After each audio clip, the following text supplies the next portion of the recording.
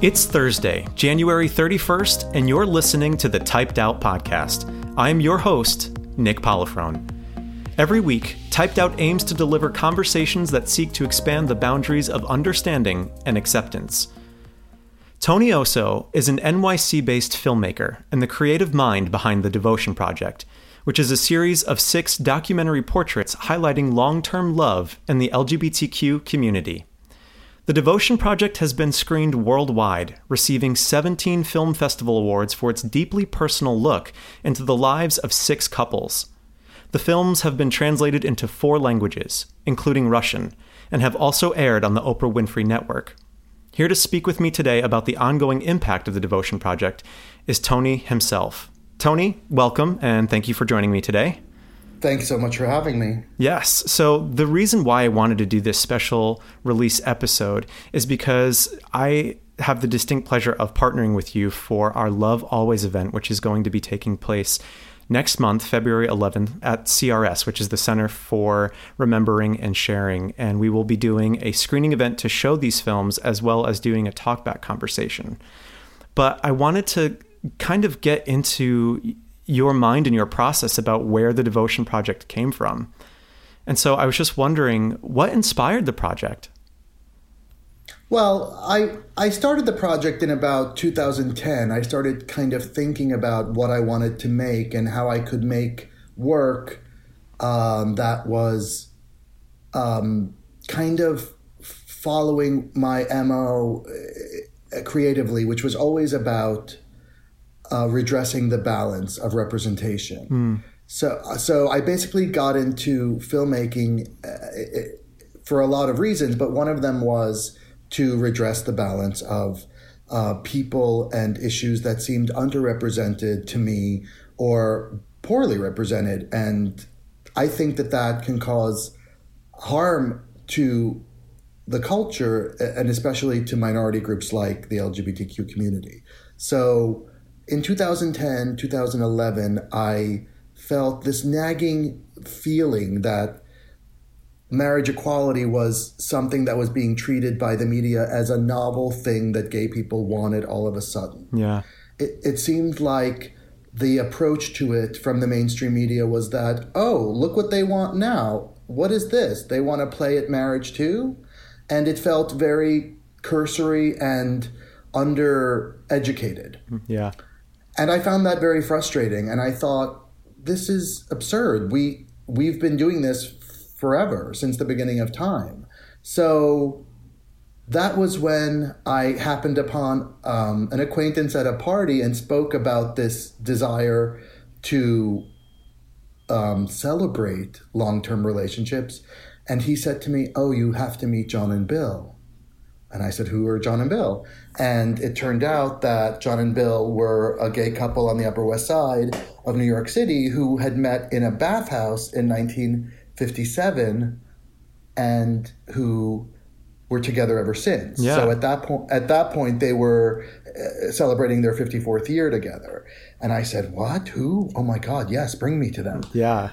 So that's kind of how it started, because I was just kind of talking to a fellow creative mind, a guy named James Kaliardos, who's a makeup artist and performer himself and a publisher of V Magazine. And he met them at a performance and became friends with them because he felt that same desire to connect with them and their experience of having weathered these decades of, a variety of responses to gay partnership. So once I met them, we were off and running because I fell in love with them immediately. Yeah. That's amazing. I mean, 54 years in the gay community. I mean, this year we happen to be celebrating the 50th celebration of Pride.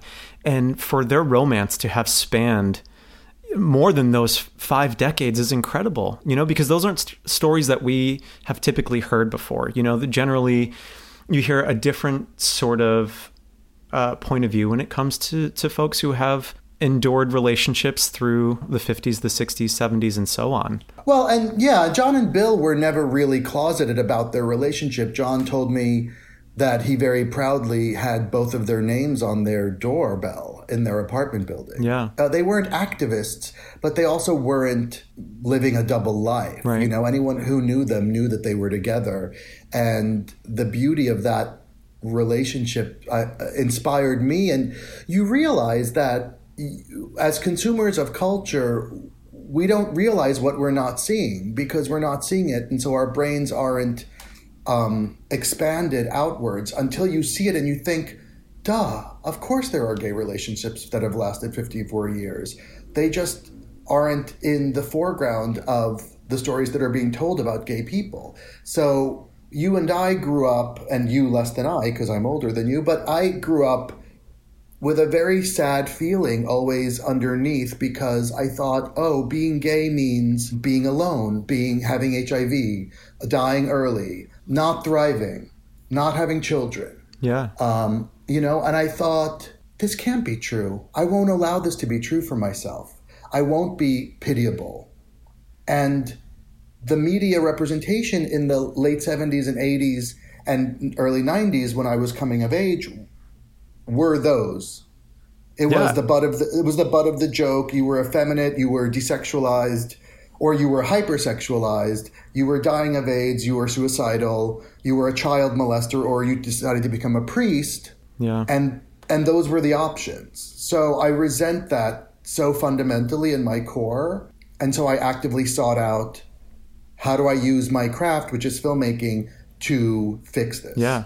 Absolutely. And so, in some small way, the Devotion Project being 6 10-minute portraits is my little lob into the culture of saying, hey, check these kind of lives out. These people exist, right? Are your neighbors too? Yeah. And it's like, these aren't fictional stories. Like, these are actual people who are living the reality of it. You know, it's not it's challenging the common perception or what Hollywood or whatever has put before as saying this is the limited gay experience or the limited queer experience. But these are people that are actually living out these romances.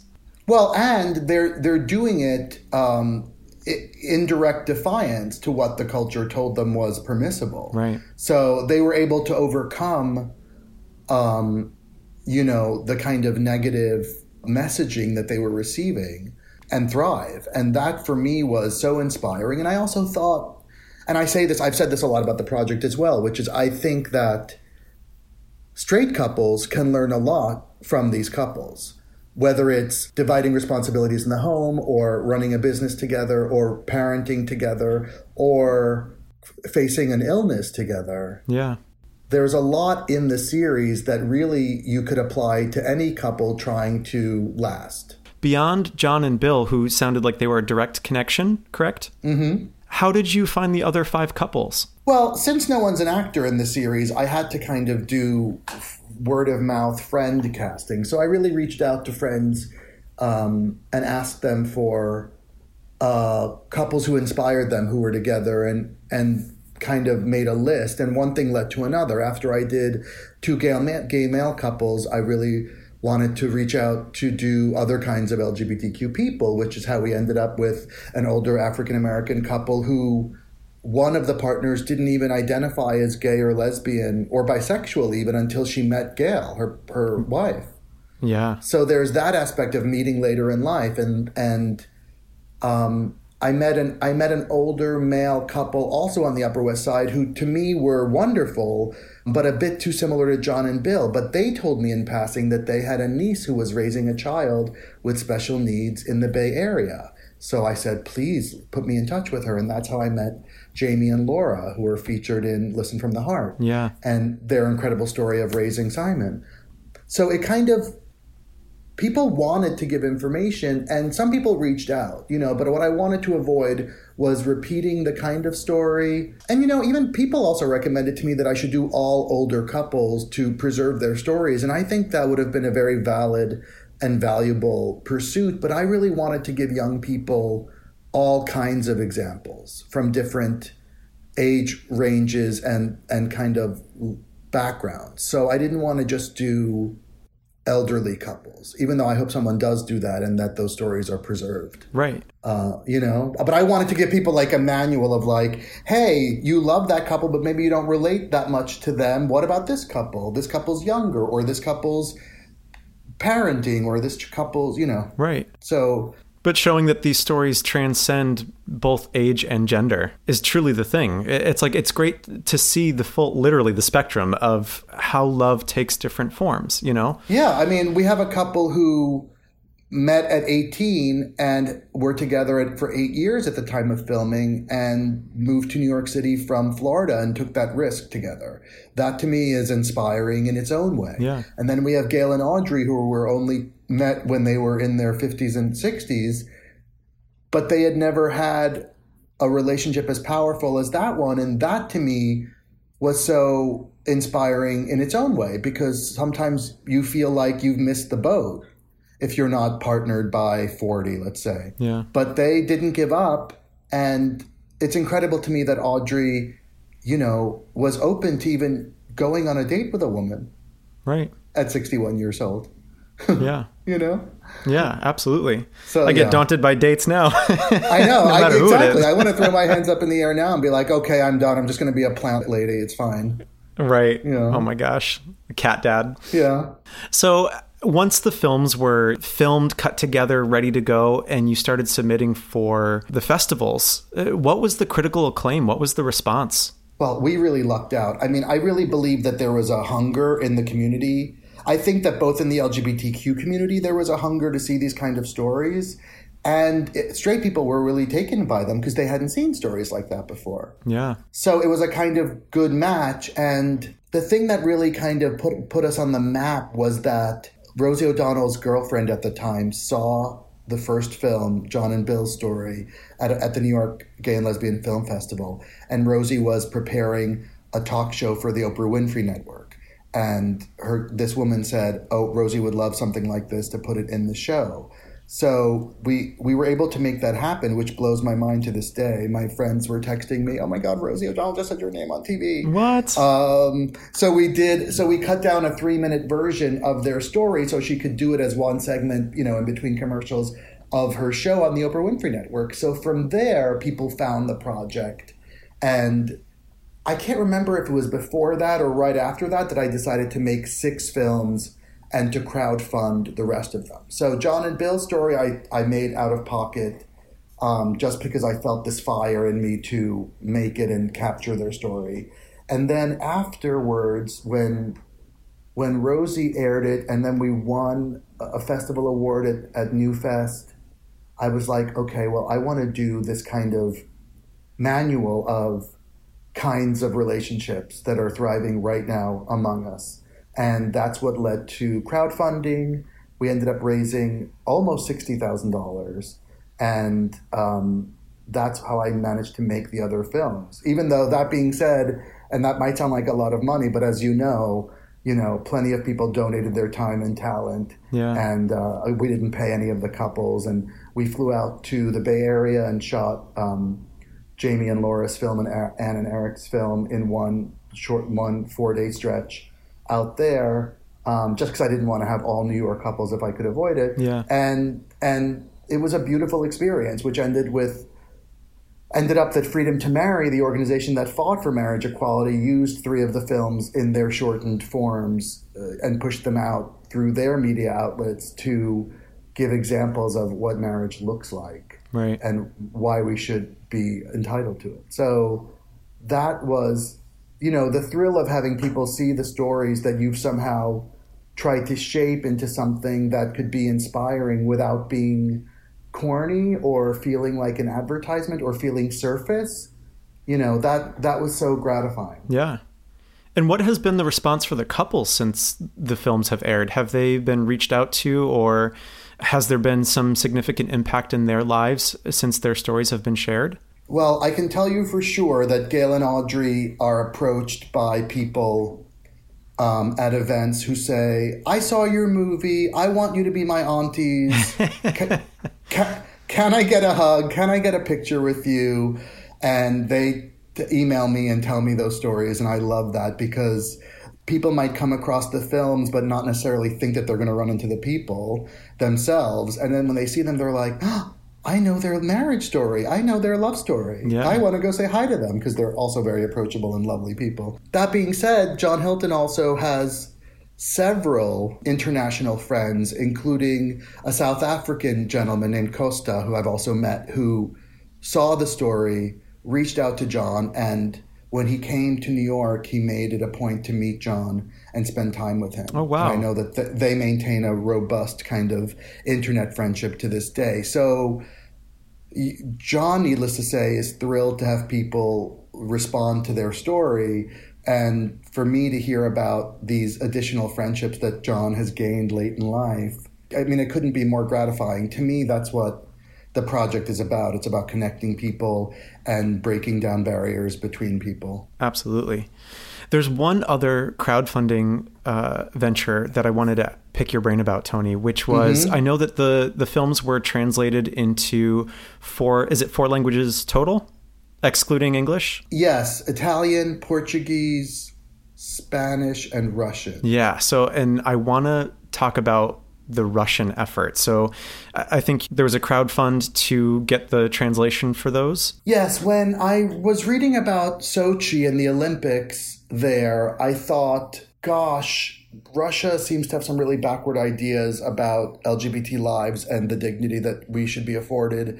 And so I launched a crowdfunding campaign specifically to upload them with Russian subtitles in anticipation of Sochi.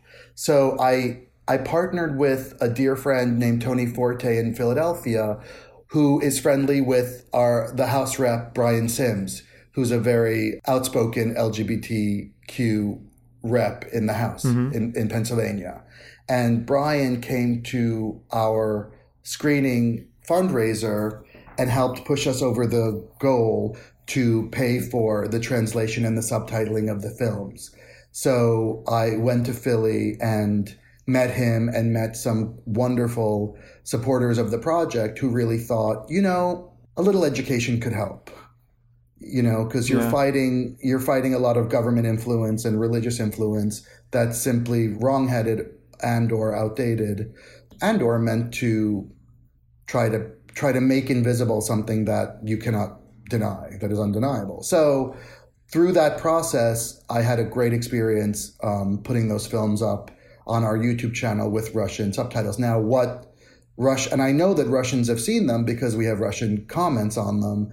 I don't know how far they've gotten in terms of how Russia controls their social media or their YouTube, but I have a feeling that there's a hunger for those representations and there's an audience in Russia because I think there's an audience everywhere in the world. Absolutely. You know 100% that there is. And the thing that I think is so important about getting those films translated into Russian is that because Russia does have a pretty strict policy against LGBTQ plus individuals, and there's even, if anybody listening along is familiar with Voices for, I know that they are quite vocal and active against the oppression that's happening in Chechnya, which is kind of outrageous, and not to bring down the like to make this a dark turn, but there is a lot of questionable intent that is happening there. So I think anything that we can do to broadcast the message of LGBTQ individuals in Russia and let our, fellow community members there know that they are not alone, that there are people out there creating art that is representative of them is profound and incredible. And, thank you for doing that. I think that's really amazing. I agree. And I'm grateful to have the opportunity to do it and to be able to communicate with people across the world. And that being said, I also educated my father and my nieces about LGBT people, even just to demystify it. And to watch my father tear up at one of these films, he's a kind of old-fashioned Italian guy. So that's gratifying equally, because I think that beyond fighting rhetoric with people who are actively opposing you, there's something really valuable about affirming the love that and that your audience knows exists, because what that does is fortify people to go out and live openly and to do their own education within their communities and to build that kind of stamina within themselves to fight the good fight in their lives. And I really think that that's just as valuable as kind of fighting fire with fire in a way. Yeah, absolutely. And it turns out as a filmmaker, that's what I'm more comfortable with. I'm not super comfortable making highly politicized work that gives a lot of screen time to people who want to deny my dignity. Right. That's not something that I find. And I'm grateful people do that. It's just not where I find a great amount of strength. So my feeling, and that's why the Devotion Project Facebook page, even to this day, shares exclusively good news about LGBTQ people. It's very easy for me to avoid giving voice or airtime or social media access shares and to people who are actively trying to harm us. For me, if you engage with the Devotion Project at all, it's really about affirming the beauty and dignity that we are capable of. Yeah, absolutely. There is so much more to be said about the Devotion Project, about what's happening in the LGBTQ community and how these things are still so relevant, especially even, considering political climate and things that are happening worldwide. But if you do want to hear more about Tony and the Devotion Project and the lives of the subjects from the 6 films, we do encourage you to join us on February 11th at CRS. Again, that is the Center for Remembering and Sharing in New York City. We will be showing 4 of the 6 films, and then afterwards we will be having a panel-led discussion with Tony and some of the film subjects as well to further discuss the ongoing impact. Tony, I wanted to thank you again for your time today, for allowing Typed Out to have this opportunity of sharing in the Devotion Project and continuing to spread the word. So really, really appreciate that. Thank you so much for having us. I'm excited to see the couples, some of whom I haven't seen in quite a bit, and to hear about how their lives have been impacted by the films and what's been going on for them since we made the films. That's going to be really exciting. Yeah, for sure. Absolutely. So again, if you're listening along, we can only encourage you, if you are in the greater New York City area, to come out February 11th for Love Always, a screening and panel-led discussion surrounding long-term love in the LGBTQ community. Tony, thank you again, and we will see you February 11th. Thank you. See you then. Alrighty.